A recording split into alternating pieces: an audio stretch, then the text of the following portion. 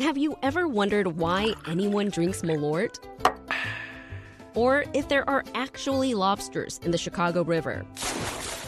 Then listen to the Curious City podcast, where we answer all your questions about Chicago and the region. WBEZ's Curious City is part of the NPR network and available wherever you find your podcasts. I'm Justin Kaufman, and this is Reset. Today on the podcast, COVID-19 tightens its grip on Illinois. Well, we anticipated it, and we warned about it, and we all knew it was coming. The second wave is now here. But it's not only here, it's more dire than what we saw in the spring. That's Illinois Public Health Director Dr. Ngozi Ezike. Hospitals are starting to feel the strain now, but cases and deaths are expected to go through the roof in the coming months if we don't start taking some serious countermeasures. Yesterday, Governor Pritzker laid it all out. Starting Friday, all of Illinois is moving to Tier 3 resurgence mitigations. This is not a stay-at-home order, but the best way for us to avoid a stay-at-home order is to stay home. Joining me now to break it all down is WBEZ state politics reporter Tony Arnold. Hey, Tony. Hey, Justin. Thanks for having me. All right. So was this announcement a surprise, or did we know this was coming, this idea of more restrictions put in place this week? Yeah, Pritzker's been laying the groundwork for several weeks now that more will be coming. It started about a month ago when he started to shut down indoor dining gradually in certain regions across the state that were seeing these spikes in cases, and it's just escalated. Eventually, every region of the state saw these restrictions on indoor dining and drinking, and now it culminated into this new statewide order that shuts down a few industries, limits capacity in a few more, and it seems to me like this is a precursor to a stay-at-home order, a full-fledged stay-at-home order, if it doesn't work, if the numbers continue to get worse. Tony, what is it with the governor and the mayor and other leaders saying, these are advisories or staying away from the idea of saying this is a stay-at-home, quote-unquote, order? Why isn't he making that call? Cases are higher than ever right now. Two things come to my mind. One is that Pritzker, since he got so much, I'd say, criticism at the beginning over how he handled the first stay-at-home order, he's been really pushing local officials to come up with their own solutions. And they were asking for it, too. They were asking give us the ability to do what we want. And he gave them the ability to, and then most of them ended up not doing anything. Maybe not necessarily true around Chicago. Chicago obviously did, so did Cook County and some of the suburbs. But when you get further out into the suburbs and downstate, you're not seeing as many local officials taking the hard decisions to put any restrictions in order. And that ultimately put Pritzker in this position of saying, okay, well, we have to get a hold of this somehow. And so he's, once again, putting forward his own plan. Mm-hmm. And so I think what he's saying is, this is your last warning, without saying that so much in his own words. That's my interpretation of it, is that this is it. If we don't stop this exponential growth in cases that we're seeing, then things are about to get even harder. Yeah, and earlier on in the spring, when the governor had a stay-at-home order, there were so many in the state that were saying, this doesn't affect me. This is a Chicago problem. This is more the large dense populations are. This time around, coming up here in November, you're seeing that downstate Illinois is as bad or worse than what we see in the northern part of the state. So it's obvious that the governor at this point, has to do more to try and bring all of this state together.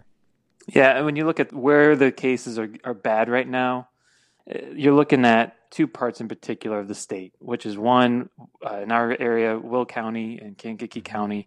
I'm just looking right now at the Public Health's website, 12% of surge hospital bed capacity in Will and Kankakee County. It's not a good situation there.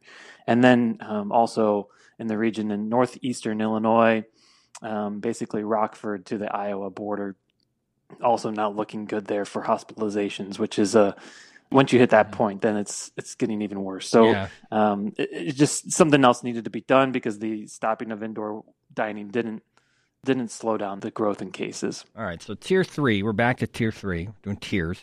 It begins on Friday. So what are the main changes that are going to take effect? And let's start with what's going to close.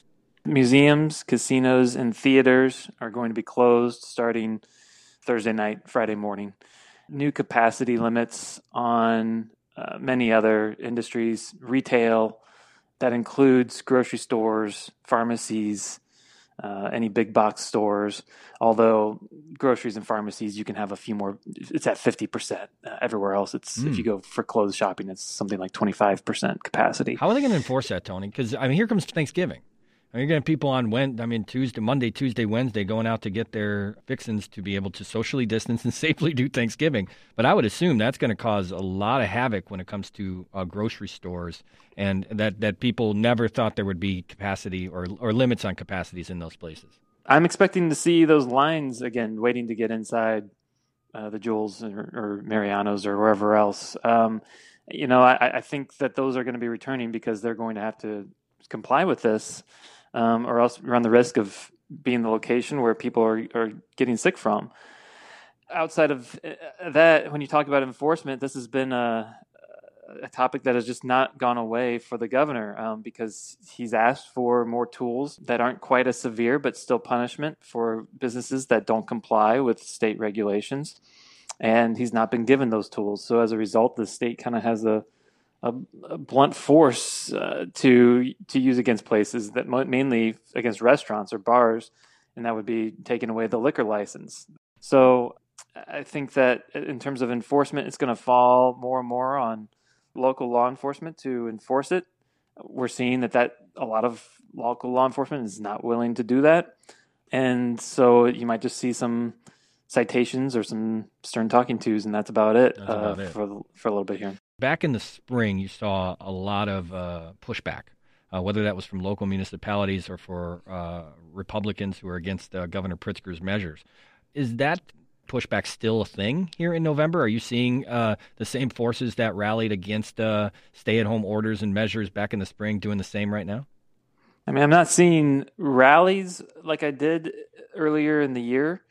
Those rallies from conservative groups that they weren't very big, but they did draw a crowd, and these are the rallies that became infamous because they took pictures of Pritzker and put a Hitler mustache on him, and right, comparing him to Hitler or Nazis. But aside from that, there has been very gradually, very slowly, court cases that have been working their way through the courts, and it's been all over the state. You're seeing it in Cook County and DuPage and Kane County and downstate in Sangamon County. Virtually across the board, most judges are upholding what the governor is doing, saying that he has the authority to do all of this. Mm-hmm.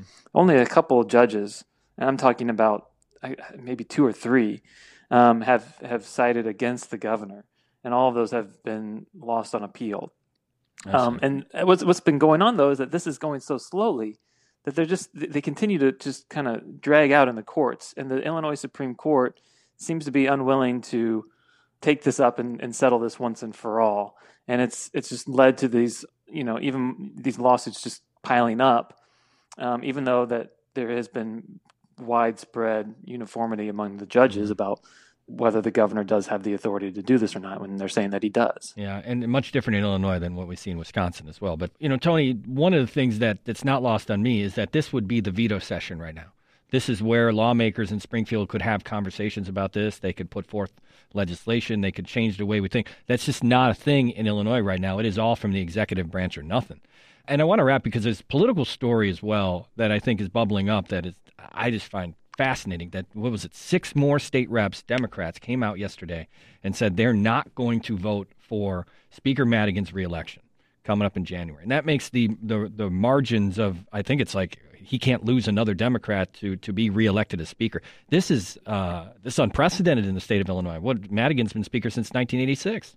These latest lawmakers, House Democrats, who put a statement out, they gave themselves some wiggle room. They're calling for new leadership in the House of Representatives, a new speaker, but they're not saying that they won't support Madigan. I'm parsing the words there, but if you read between the lines, they give themselves some room there.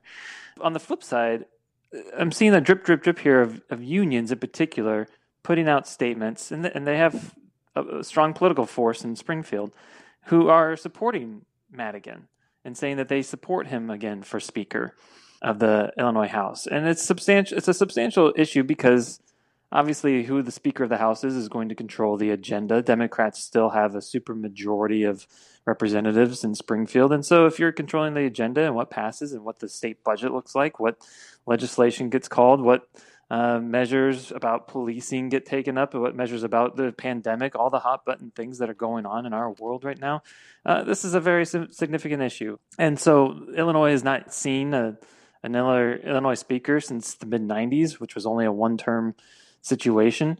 There's very few people around who even remember that time at this point when Madigan was not speaker. So, it's a significant issue. There's a lot of political consequences. There's a lot of consequences to people in the state because it would determine what legislation, the Speaker of the House has so much power as to what legislation is even taken up and what it looks like.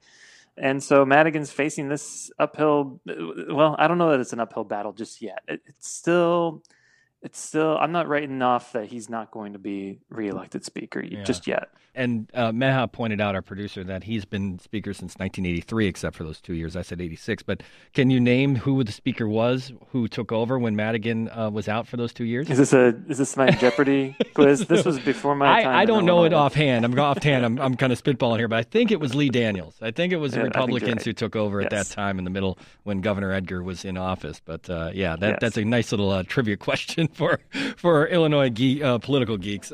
Tony Arnold, WBEZ State Politics reporter. Tony, thanks for joining us. Thanks, Justin, and it's been great having you on our air. You've been a great host.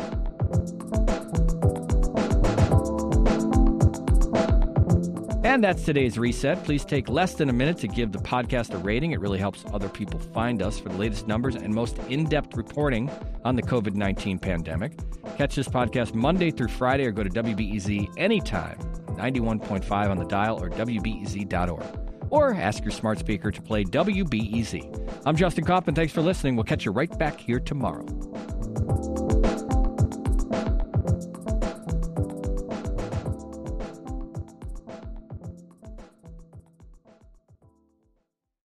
At a time when information continues to come at us faster and faster, sometimes you need to hit pause and rewind.